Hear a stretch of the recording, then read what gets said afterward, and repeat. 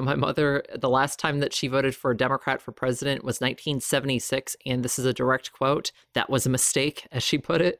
My Fox News watching Republican voting ma, not necessarily the person who you would have expected to have owned a necklace with a ERA medallion on it that was made by Tony Carabillo in 1976, who, as a lesbian feminist, was not exactly we'll just go with the face of, Republican politics.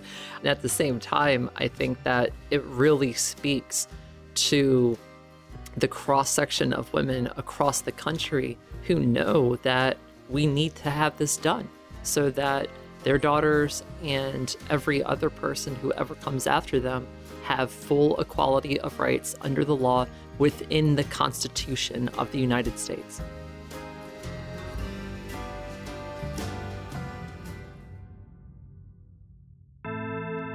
You must remember that when the Constitution was written, that women were regarded as property. The struggle for an equal rights amendment traces back to 1923 when feminist Alice Paul wrote the words that became ERA. Equality of rights under the law shall not be denied or abridged by the United States or any state on account of sex. So as we march today, remember, forward together, backward never. If you could change one thing about the Constitution, what would it be? I would add an equal rights amendment to the Constitution.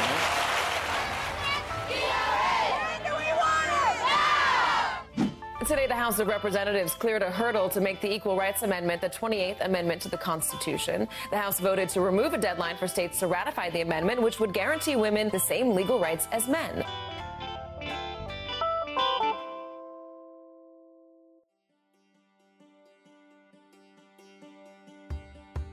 Hi, I'm Kate Kelly, human rights attorney, feminist, and advocate for the Equal Rights Amendment.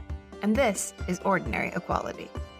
Last episode, we talked about the resurrection of the ERA culminating in its modern-day ratification in Nevada, the 36th state to sign on. With the three-state strategy, that meant one down, two to go.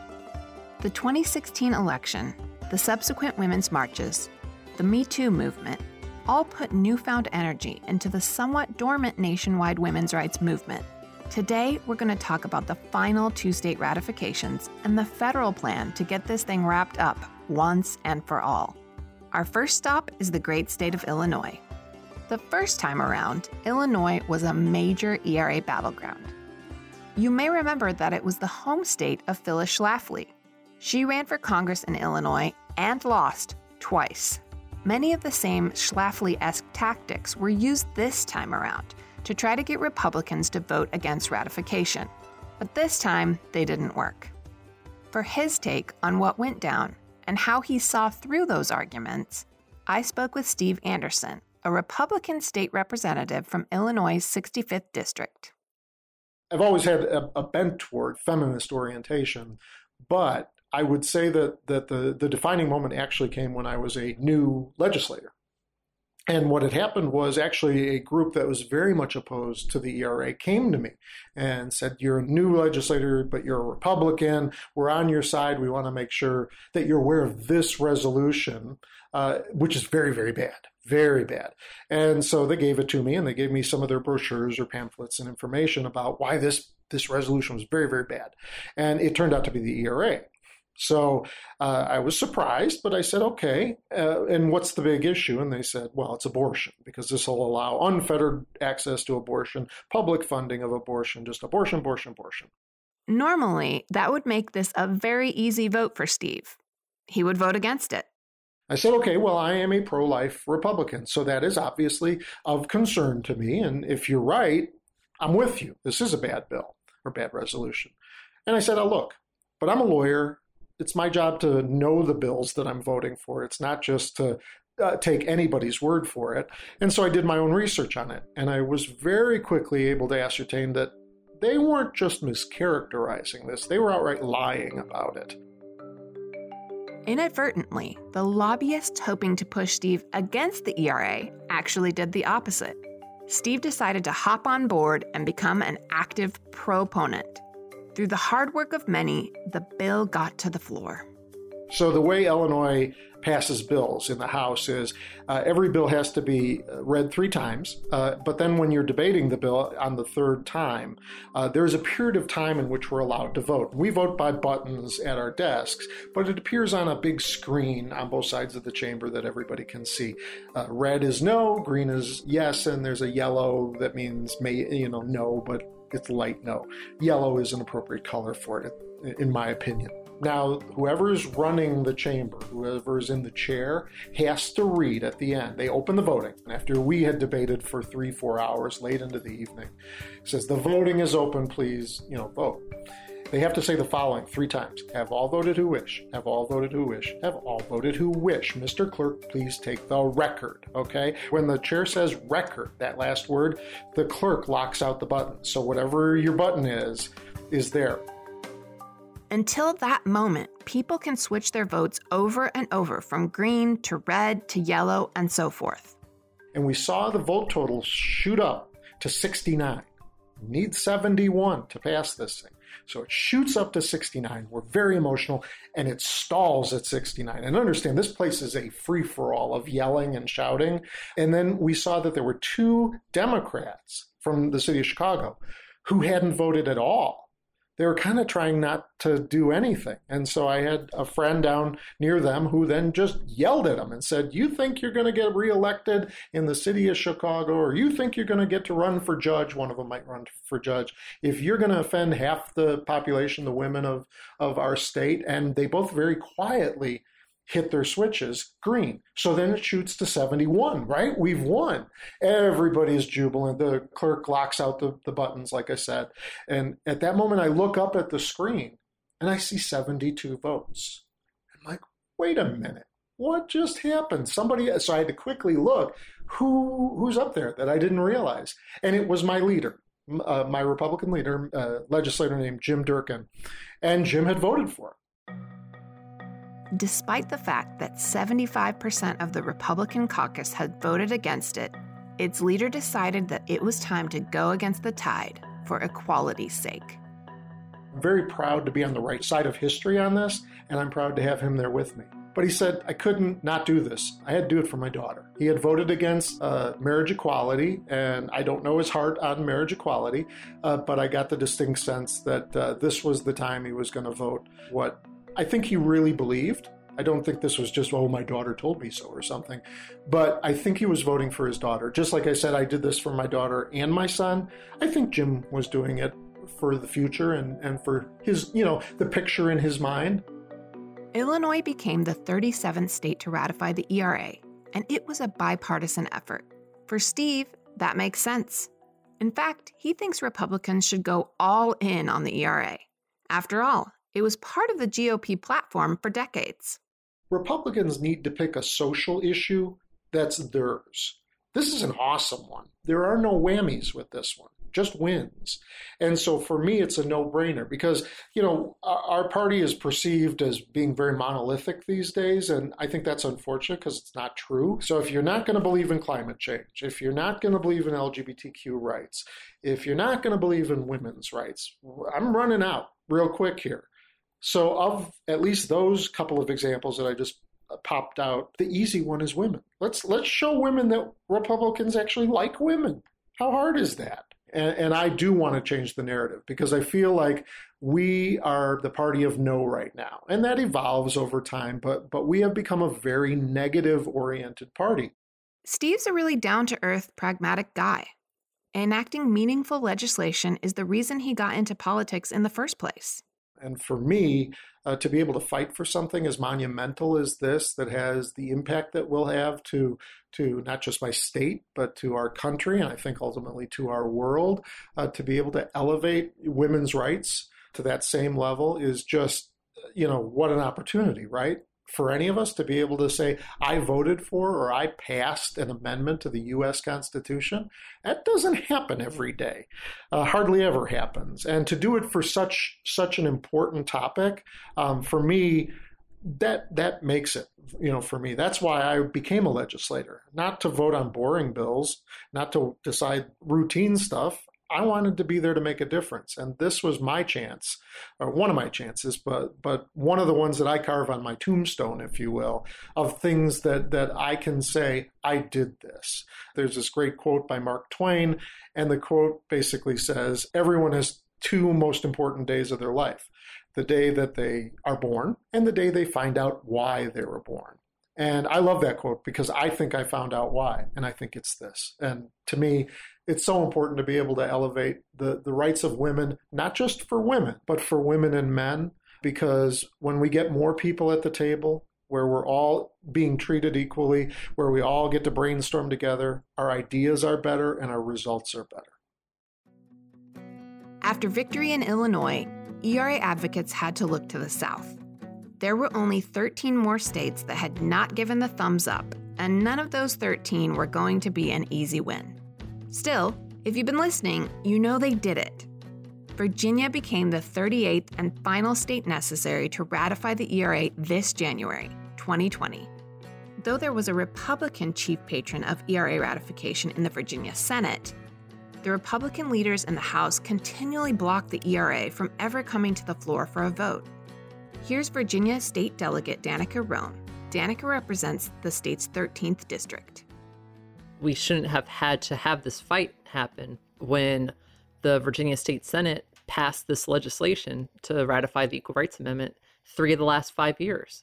It shouldn't have taken until we had Democratic majorities in the state Senate and the state House for the first time since the mid-1990s for us to get this done. And yet that is the reality that is before us. And therefore, I know for the people who have had this be a part of their lives for so long, for so many of them, they will not have lived to see this moment. And that is so sad. And at the same time, it also strengthens my resolve to make sure that no generation of women, or any other person for that matter, ever has to go another day without us having this done, so that equality of rights under the law shall not be denied or abridged by the United States or by any state on account of sex.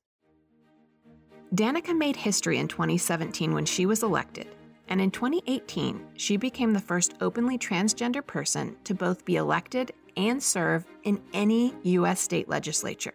So she was in Virginia state government when the ERA failed in 2018 and 2019.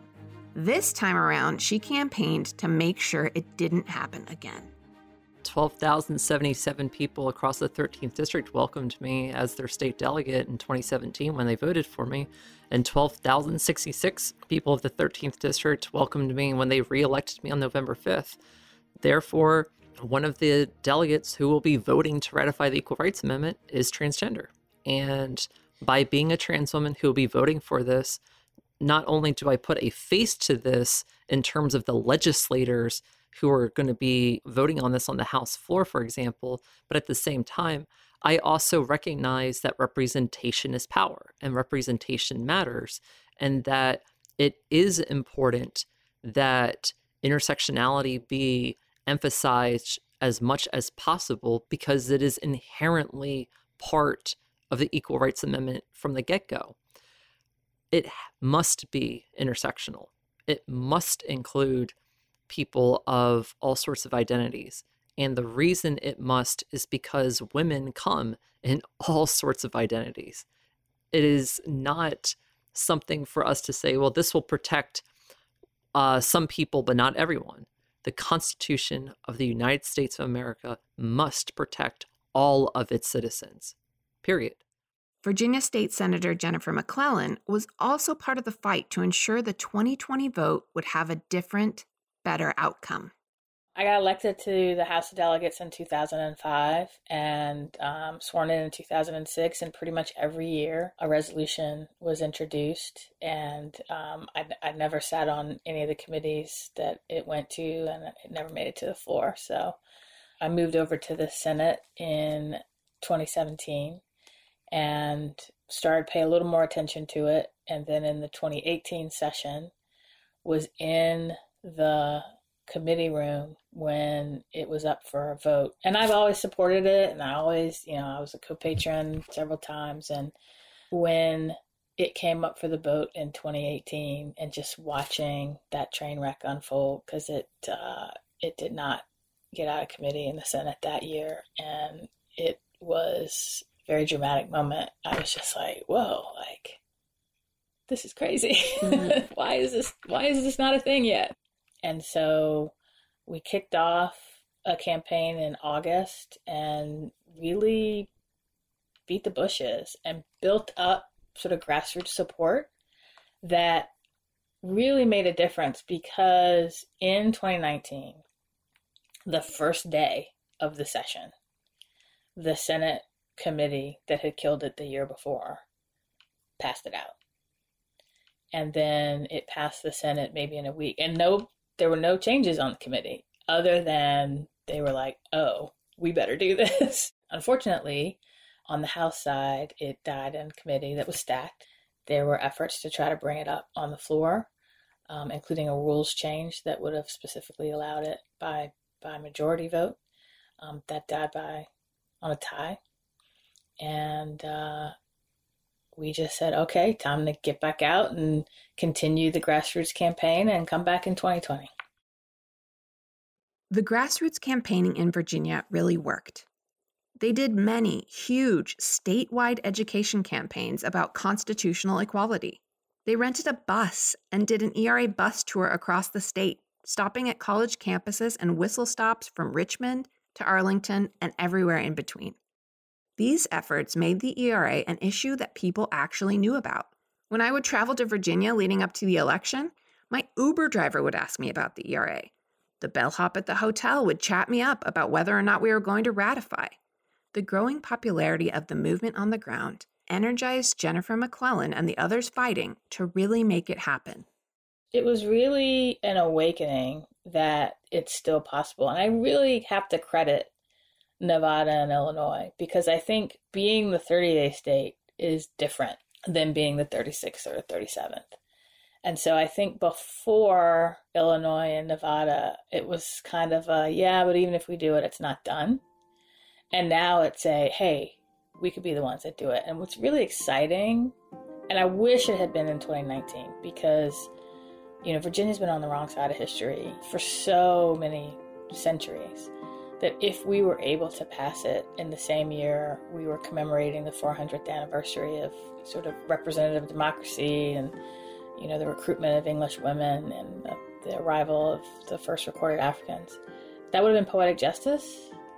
But if we do it during the centennial of women earning the right to vote, that's just as poetic. So I'm okay with that too. Thanks to the efforts of a huge, well-oiled grassroots group called VA Ratify ERA, working with legislators like Danica, Jennifer McClellan, Jennifer Carroll Foy, who we've heard from in other episodes, and many others, Virginia finally ratified the Equal Rights Amendment on January 27, 2020. This year marks the 100th anniversary of women winning the right to vote in this country. People may not know it, but the fight to instill equal rights regardless of sex in our U.S. Constitution is nearly as old. That fight became a big part of the national conversation in the 1970s. Yesterday, all these years later, Virginia's legislature voted to ratify the Equal Rights Amendment, making it the 38th state to do so. That means 3/4 of all states have ratified, as the Constitution requires. Danica Rome literally tattooed the text of the ERA on her arm in celebration. She was so excited. Volunteers and state legislators across the country have done their part.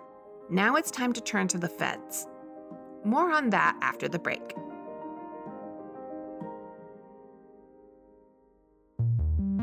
Hey guys, we're all pretty concerned about comfort these days, especially when it comes to bras. You need something you can wear all day long. That's why I'm really excited about my Third Love bra. It's got no tags, no itching, it's lightweight, it's really flexible and comfortable, and that's what we need, comfort all day long. Another thing I really like about Third Love is that they donate their gently used returned bras to people who need them. Another thing that's great in these times, is that Third Love bras are really easy to find online. They have a fit finder quiz, you can find the perfect fit, there's all kinds of different tests and ways to know that you're getting the right one. Third Love knows there's a perfect bra for everyone. So right now, they're offering my listeners 15% off your first order.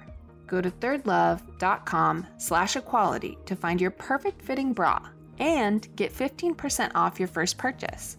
That's thirdlove.com/equality for 15% off today.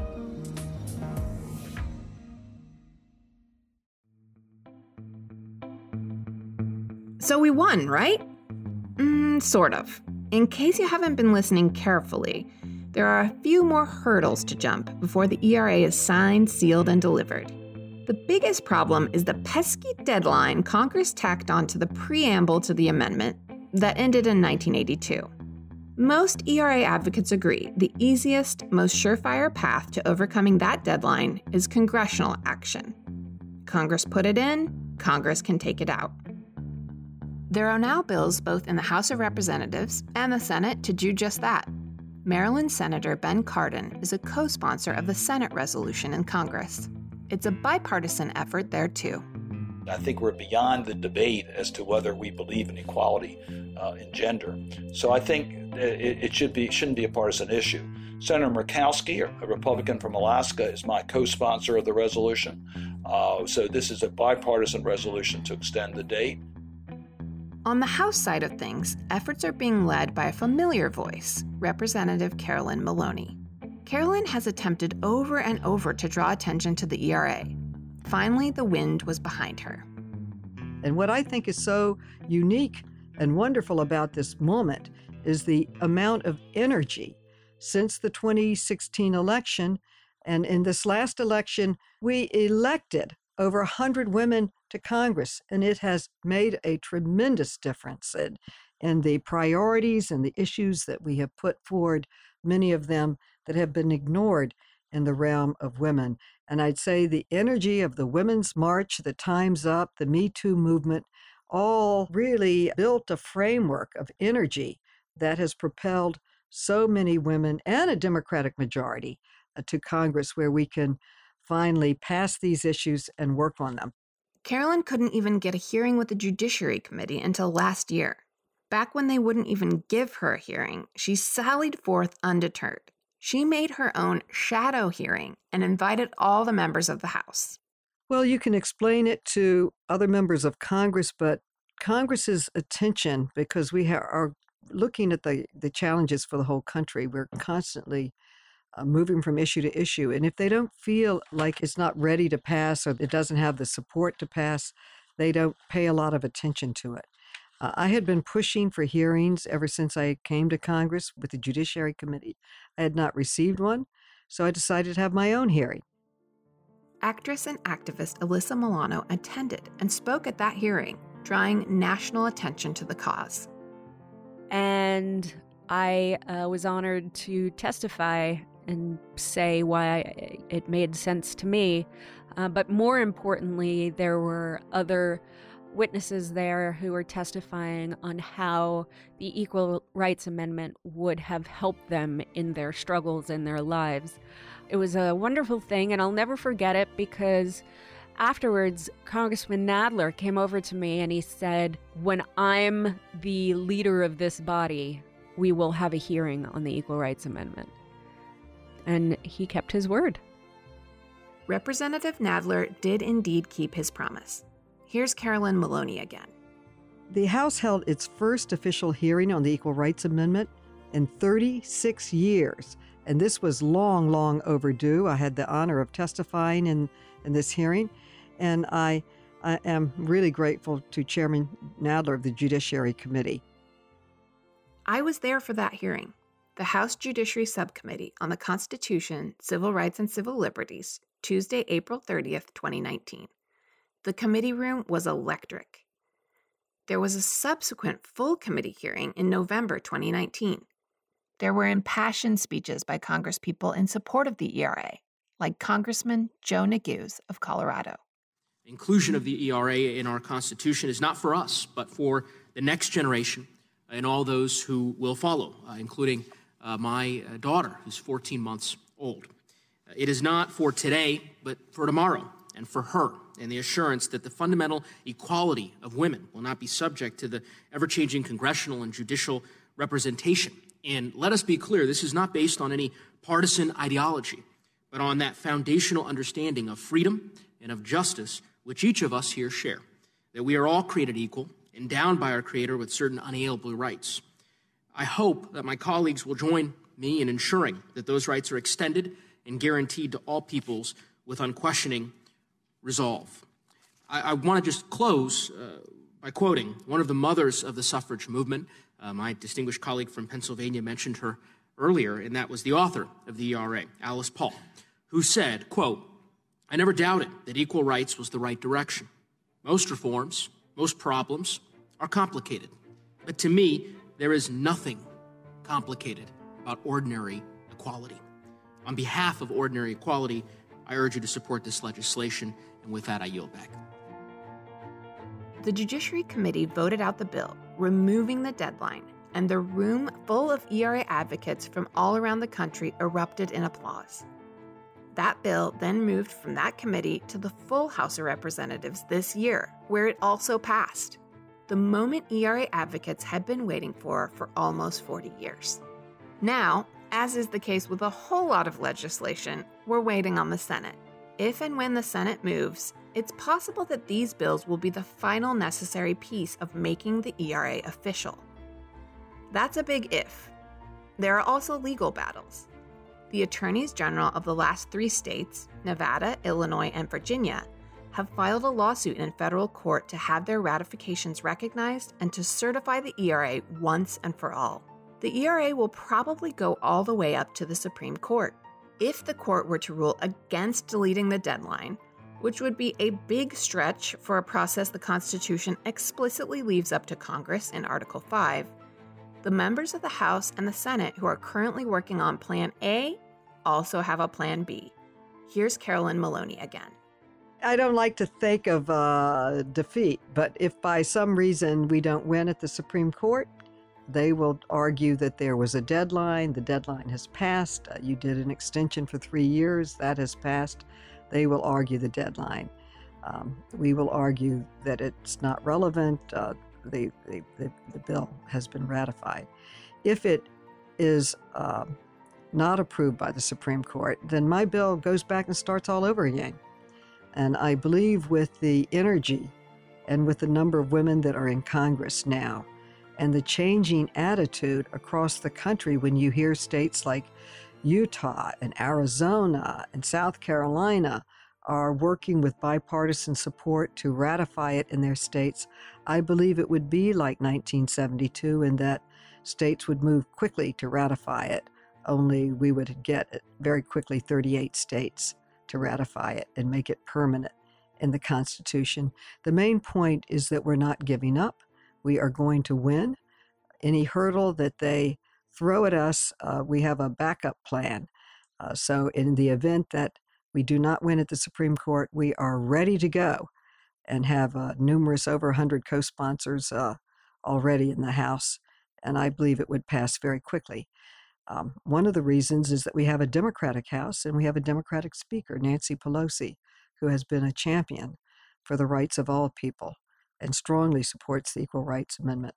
In whatever form we can finally get it passed and ratified and in the Constitution to protect the equality of women and men.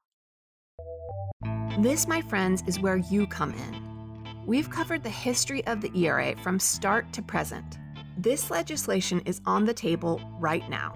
The bill the House passed is now stuck in Mitch McConnell's black hole of an inbox. I know right now, maybe more than ever, we all want to find ways to feel useful and active. Grab yourself a couple of postcards, write to your senators, pick up the phone and call. The ERA movement is living and breathing. We're fighting hard to get this thing finalized by whatever means necessary. When we win, what happens next? What does this thing mean moving forward, and who will pick up the mantle? Next time, on our season finale of Ordinary Equality, we're talking about how adding the ERA to the Constitution will impact our society, the work that still lies ahead, and the exciting next generation of young ERA activists carrying the torch forward, Generation Ratified. Ordinary Equality is a Wonder Media Network production, edited and produced by Liz Smith, executive produced by Jenny Kaplan, with support from Edie Allard and Louisa Garbowit. Our theme music is composed by Rachel Wardell. Special thanks to my employer, Equality Now, an international human rights organization that works to protect and promote the rights of women and girls around the world.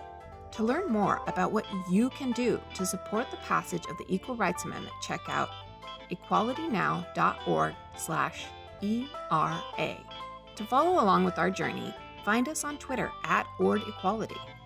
If you like our show, please subscribe, rate, and review on Apple Podcasts or wherever you listen. Wonder Media Network is a women-led podcasting company dedicated to lifting up underrepresented voices, based in New York City. For too long, history lessons have glossed over the truly essential contributions women have made to history. That's part of why I started this podcast, and why I partnered with Wonder Media Network to produce the show. They have another show in their network that I really think you'll love called Encyclopedia Womanica. Every weekday, host Jenny Kaplan highlights remarkable women from antiquity to today who have shaped our society forever. The best part is each episode is only 5 minutes long. The bite-sized episodes pack painstakingly researched content into fun, entertaining, and addictive daily adventures. Subscribe to Encyclopedia Womanica wherever you get your podcasts.